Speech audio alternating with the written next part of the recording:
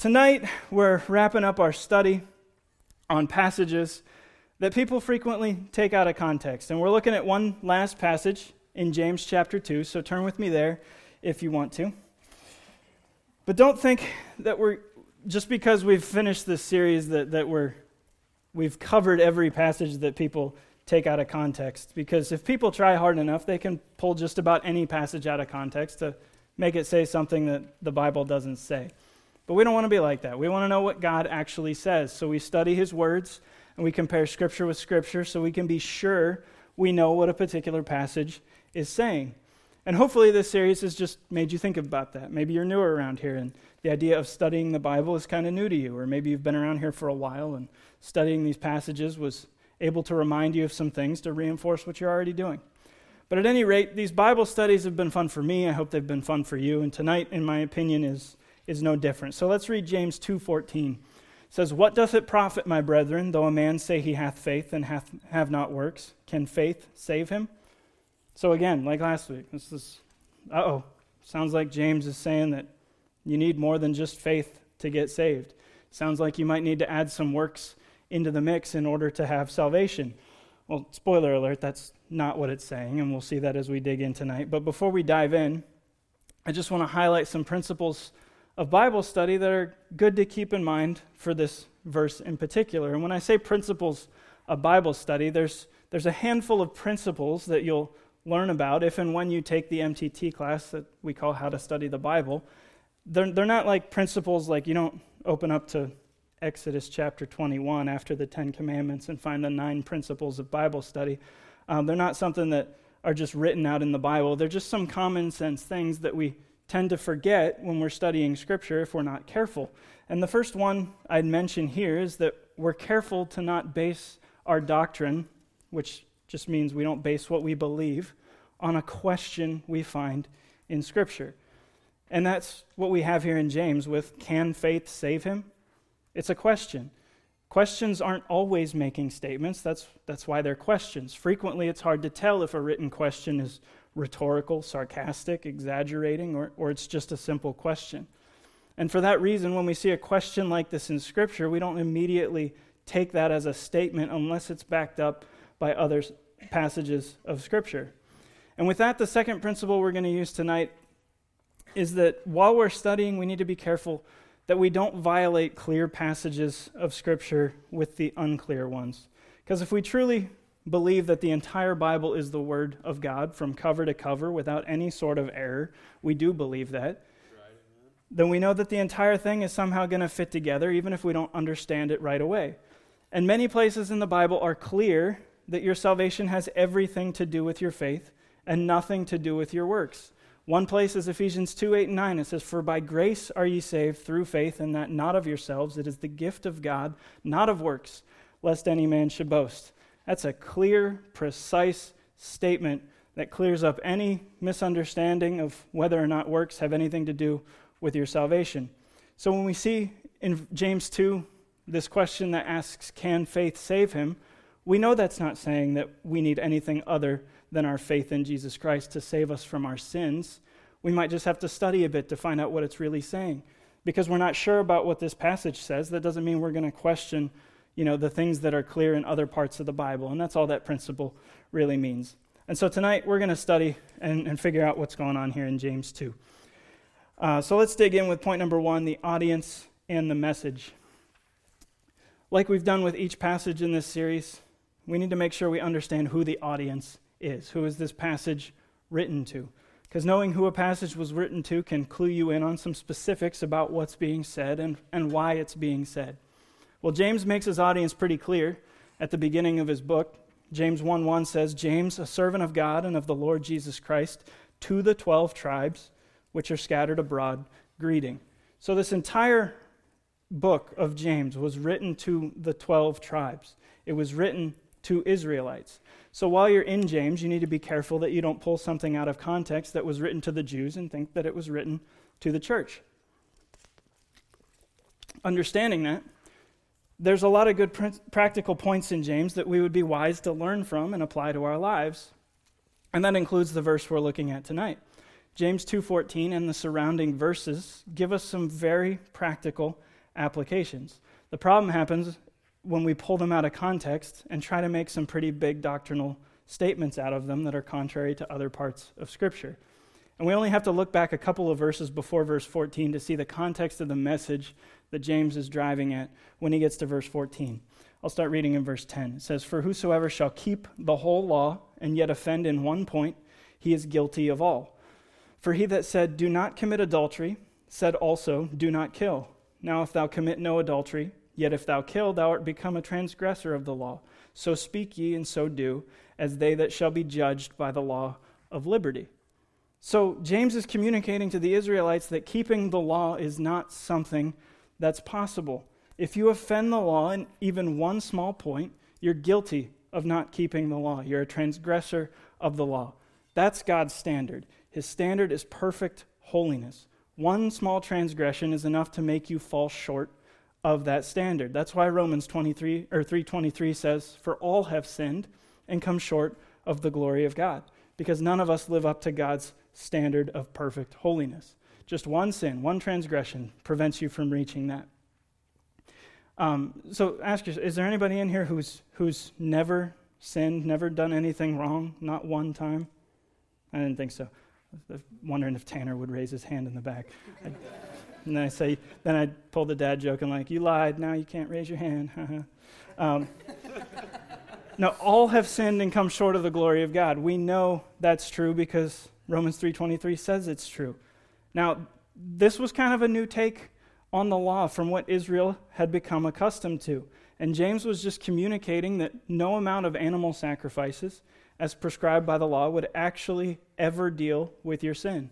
Because just one offense means you're guilty. And if you're guilty, you fall short of God's standard. Remember, the law provided a way for mankind at a time to attain a level of righteousness, but true perfect righteousness that had to come from Jesus. That's why Jesus died on the cross. He had to die as a sacrifice to make a way for human beings to attain that pure righteousness. Romans 5:18 and 19 says, "Therefore, as by the offense of one, judgment came upon all men to condemnation," talking about the sin of Adam. "Even so, by the righteousness of one, the free gift came upon all men unto justification of life." So because of what Jesus did, that's what we get. Verse 19, "For as by one man's disobedience many were made sinners, so by the obedience of one shall many be made righteous."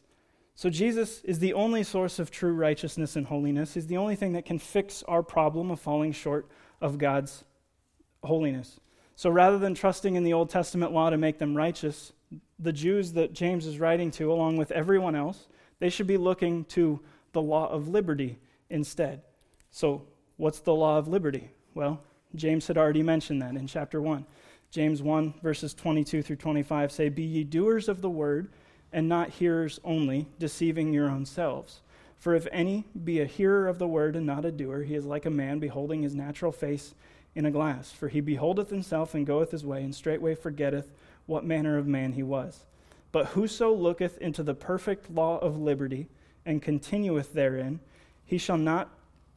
and he being not a forgetful hearer, but a doer of the work, this man shall be blessed in his deed." So the perfect law of liberty, which you're looking into, that's God's word. That's what you're hearing. That's what you're supposed to be doing. We're supposed to be a doer of the word and not a hearer only.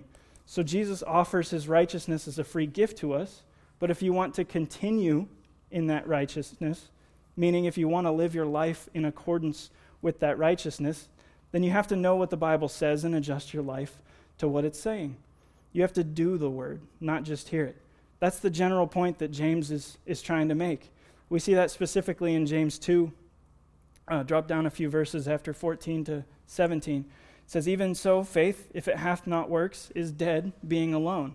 Yea, a man say, Thou hast faith, and I have works. Show me thy faith without thy works, and I will show thee my faith by my works. Thou believest that there is one God, thou doest well. The devils also believe and tremble.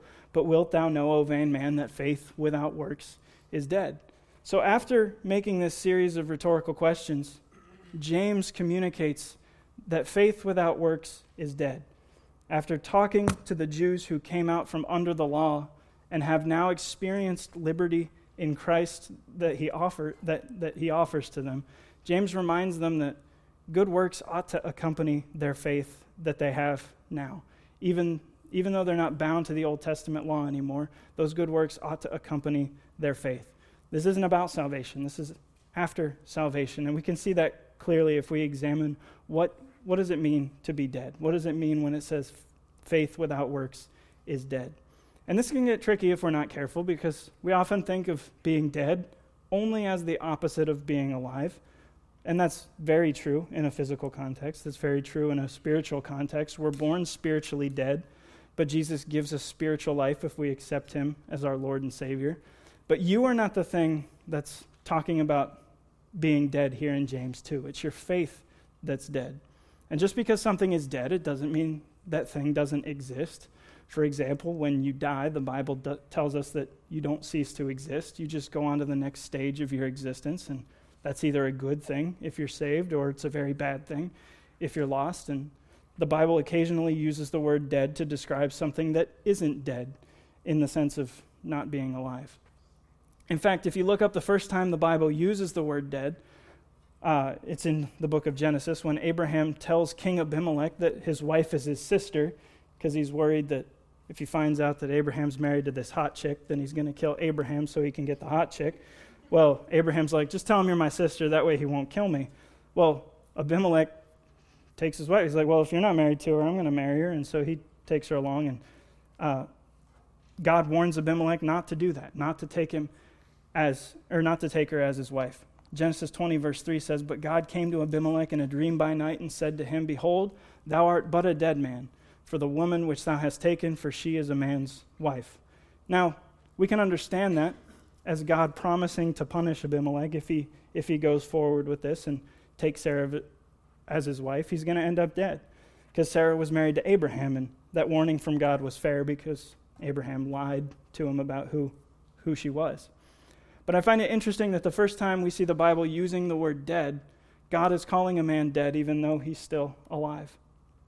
And there's another very interesting cross-reference to the word dead in Romans 4. Again, it's talking about Abraham. And if you remember, in the Old Testament, Abraham was promised to be the father of a great nation, but he was old and didn't even have a child yet for that nation to come from.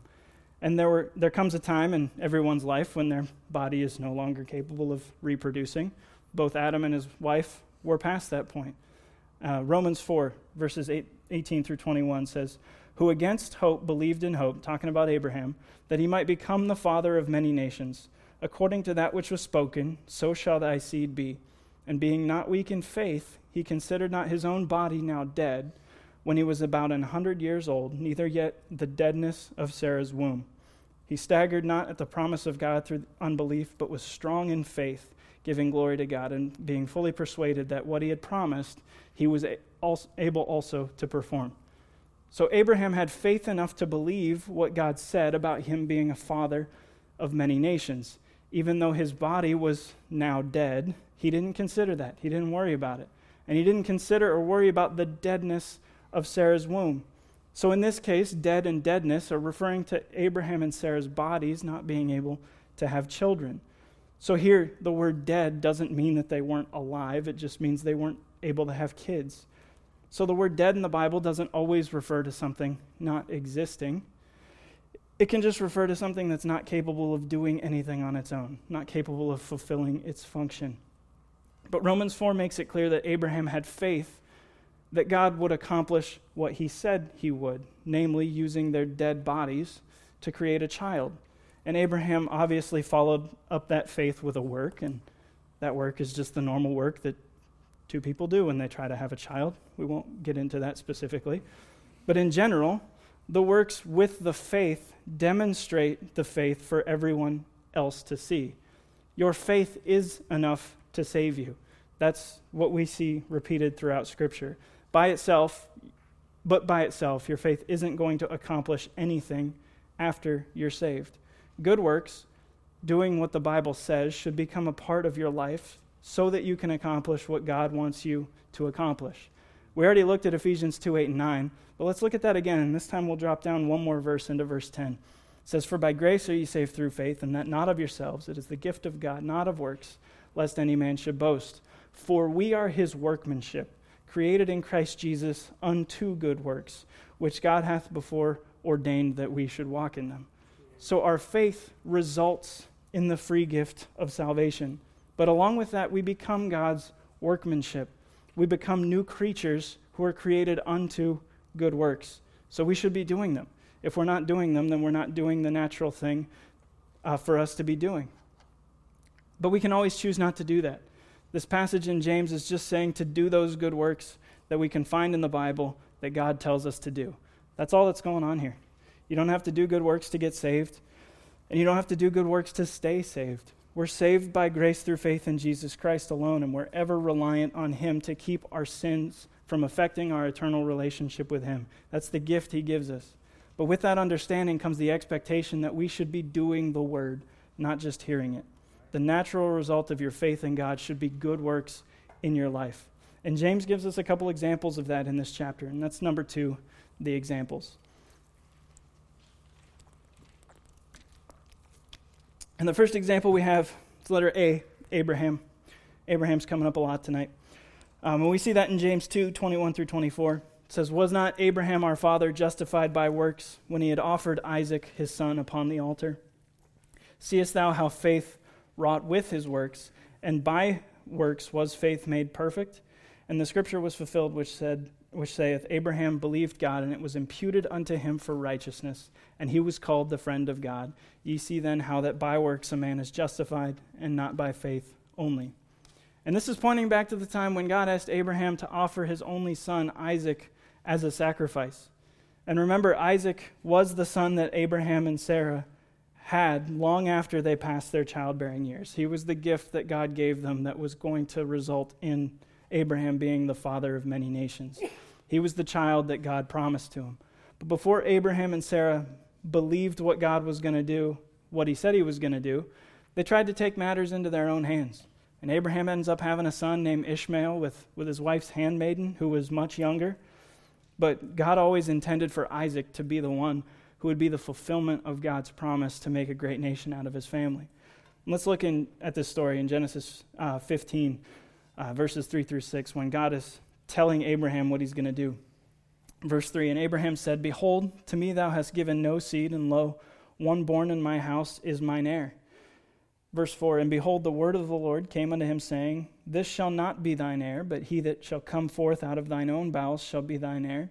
And he shall bring him forth abroad, and said, Look now toward heaven, and tell the stars, if thou be able to number them. And he said unto him, So shall thy seed be." Verse 6, "And he believed the Lord, and he counted it to him for righteousness." So this is when Abraham finally believed what God was saying to him. He believed God, and God counted it to him for righteousness. That's what James 2 is referring back to when it says Abraham believed God, and it was imputed unto him for righteousness. But according to James 2, he wasn't justified until after he offered Isaac his son on the altar. So this righteousness was imputed unto him before Isaac was even born. But he wasn't justified until over a decade later when he offered up Isaac, trusting the Lord and believing that God would do what he said. We see that in Genesis 22, verses 6 through 8. It says, "And Abraham took the wood of the burnt offering and laid it upon Isaac his son, and he took the fire in his hand and a knife, and they went both of them together.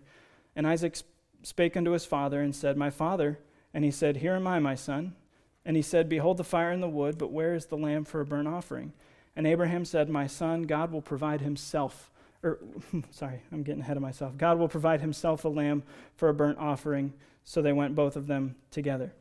Which happens to be one of my favorite sentences in the entire Bible, because it can mean that God will provide a lamb for himself, which he did when he stopped Abraham from killing Isaac and gave them the ram caught in a thicket to offer instead. But that sentence can also mean that God will provide himself as a lamb, which he did when Jesus Christ, God in human flesh, offered himself as a sacrifice for the sins of the world. And this is the event that James 2 says justified Abraham. And it just so happens to be a very clear picture of Jesus dying for our sins. And that's cool, but the picture isn't what justified Abraham. Abraham was justified because he had faith in what God said, and he obeyed it. You and I are justified the same way, by the way. We're justified when we believe what God says and we obey it. But what God says to us is different than what he says to Abraham. What he says to us is Romans 10:9 and 10, that if thou shalt confess with thy mouth the Lord Jesus, and shalt believe in thine heart that God hath raised him from the dead, thou shalt be saved. For with the heart man believeth unto righteousness, and with the mouth confession is made unto salvation. So this is what God says we're to do. Yes, Jesus offered himself as a sacrifice for our sins, but unless you act on that information, you're not justified by it. It doesn't get applied to you. In order to be saved or justified, you have to confess with your mouth that Jesus is Lord and believe in your heart that he rose from the grave with power over death and hell because of his sacrifice for you. That's what God tells us we're to do. And if you do that simple thing, you just believe what the Bible says about Jesus' payment for your sins and confess that he's your Lord, you're justified. You're saved. Romans 3:24 says, being justified freely by his grace through the redemption that is in Christ Jesus. And then Romans 3:28 says, therefore we conclude that a man is justified by faith without the deeds of the law. Jesus made that happen. So we're justified freely by his grace. All we have to do is accept the redemption that is in Christ Jesus without the deeds of the law. There's no need for you to do anything outside of believing and confessing in order to be justified. Romans 5:1 says, therefore being justified by faith, we have peace with God through our Lord Jesus Christ. So, like Moses, do you believe what God is saying to you about how you can be justified? Or like Abraham, I'm sorry. Have you obeyed it? Have you acted on it? Maybe tonight could be that night for you. Maybe that tonight could be the night for you to act on that.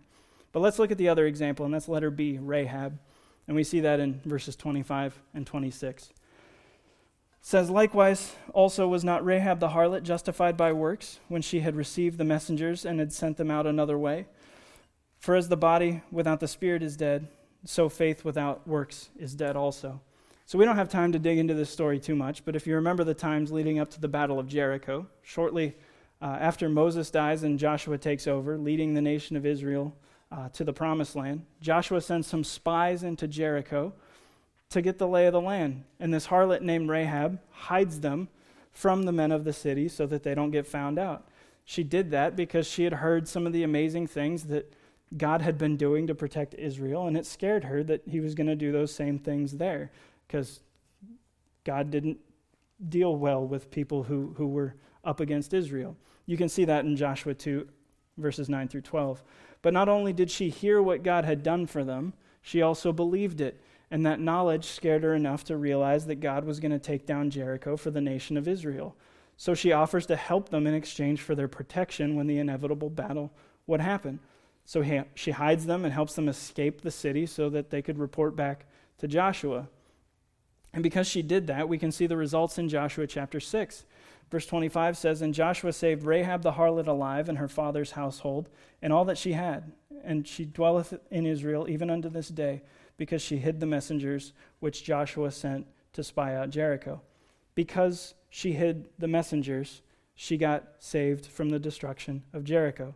Because she acted on her belief that God was going to conquer the land for Israel, she was saved from the destruction that befell the city. Hebrews 11:31 mentions her too. It says, by faith the harlot Rahab perished, not with them that believed not, when she had received the spies with peace. So like Moses, and like you and I, Rahab had to act on her belief. Would she have been protected if she only believed in God's power to take down Jericho? No, she had to act on that information, and protecting the messengers is what saved her from that. So it's not enough to just believe in God's power. It's not enough to believe in Jesus' sacrifice. You have to accept it for yourself. You have to act on that information the way Romans 10 tells us to, by confessing with your mouth the Lord Jesus and believing in your heart that God raised him from the dead. James 2:9 says, thou believest that there is one God, thou doest well. The devils also believe and tremble. So believing in God, that doesn't make you any different from a devil.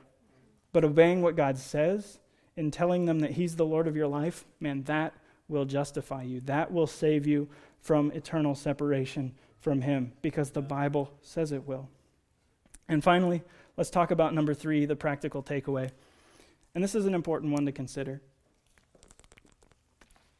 Because like I said, The Bible's clear that good works have nothing to do with our salvation. All we have to do is believe what God says and act on it.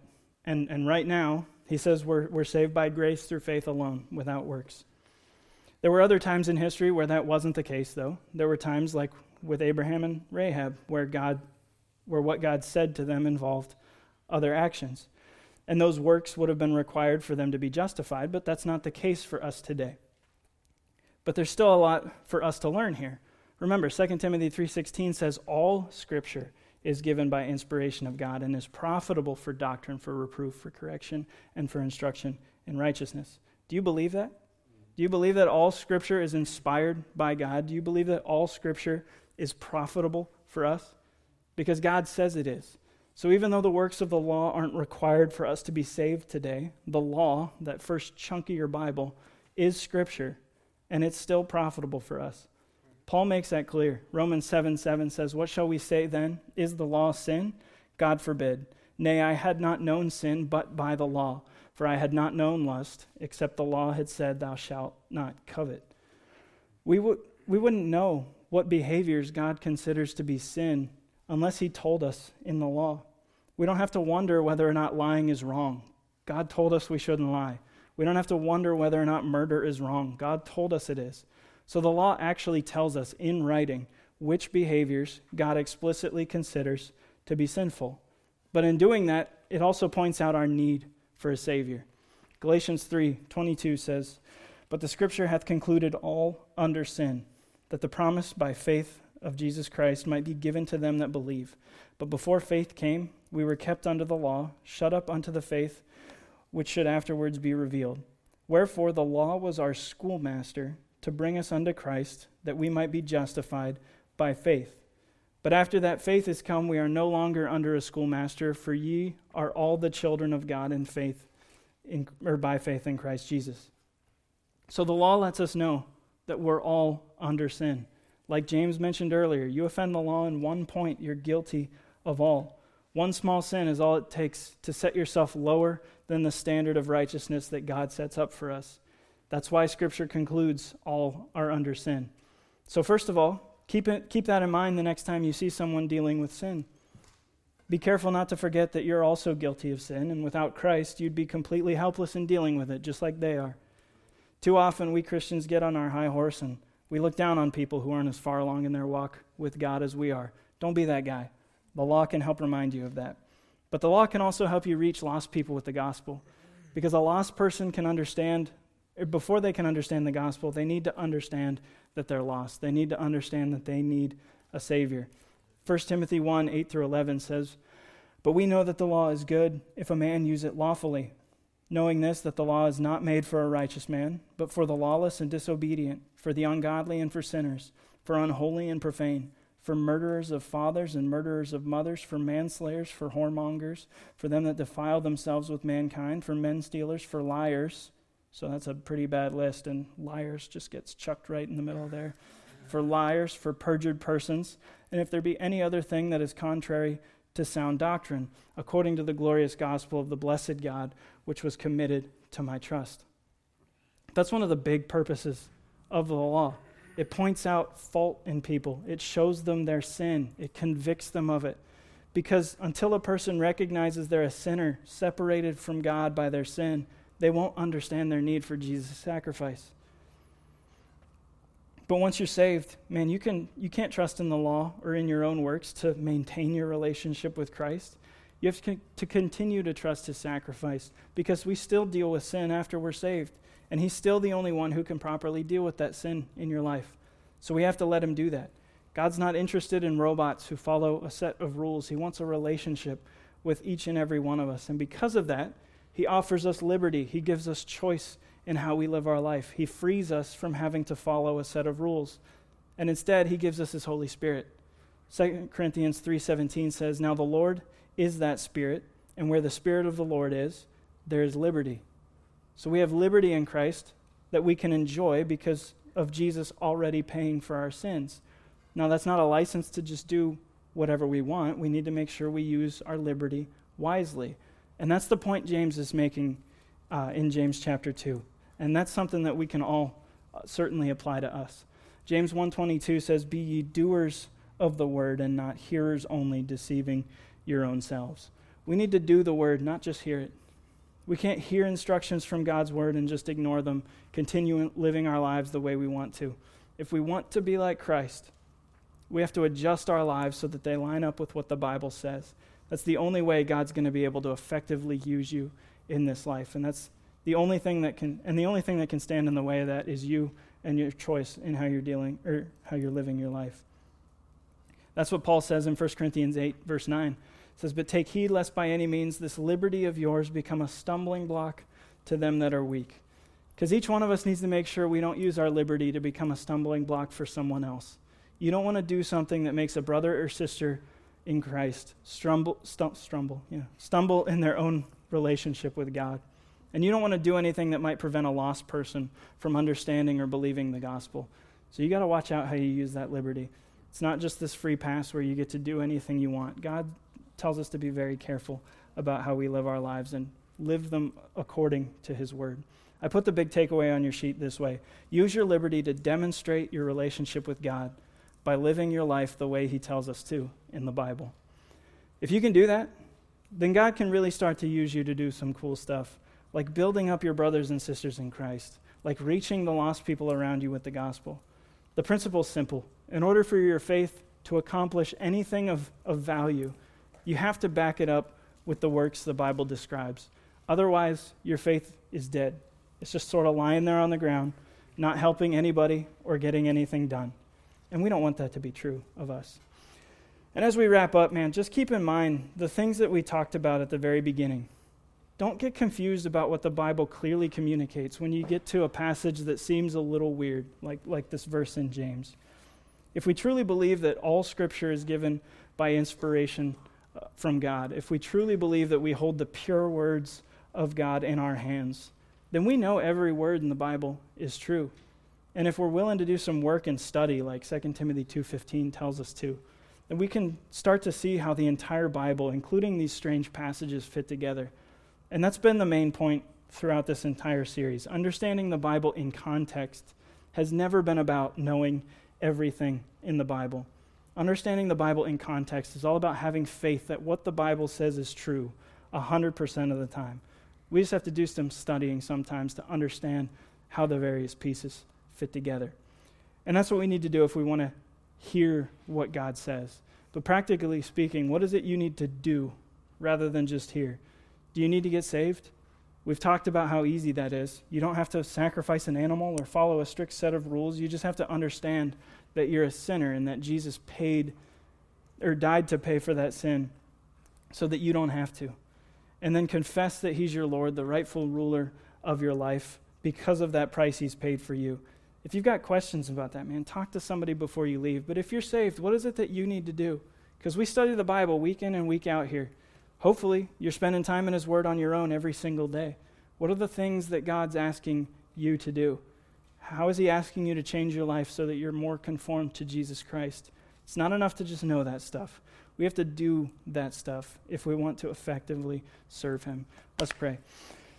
God, I just thank you so much for, man, just the trust that we can have in your word, because you tell us your words are pure.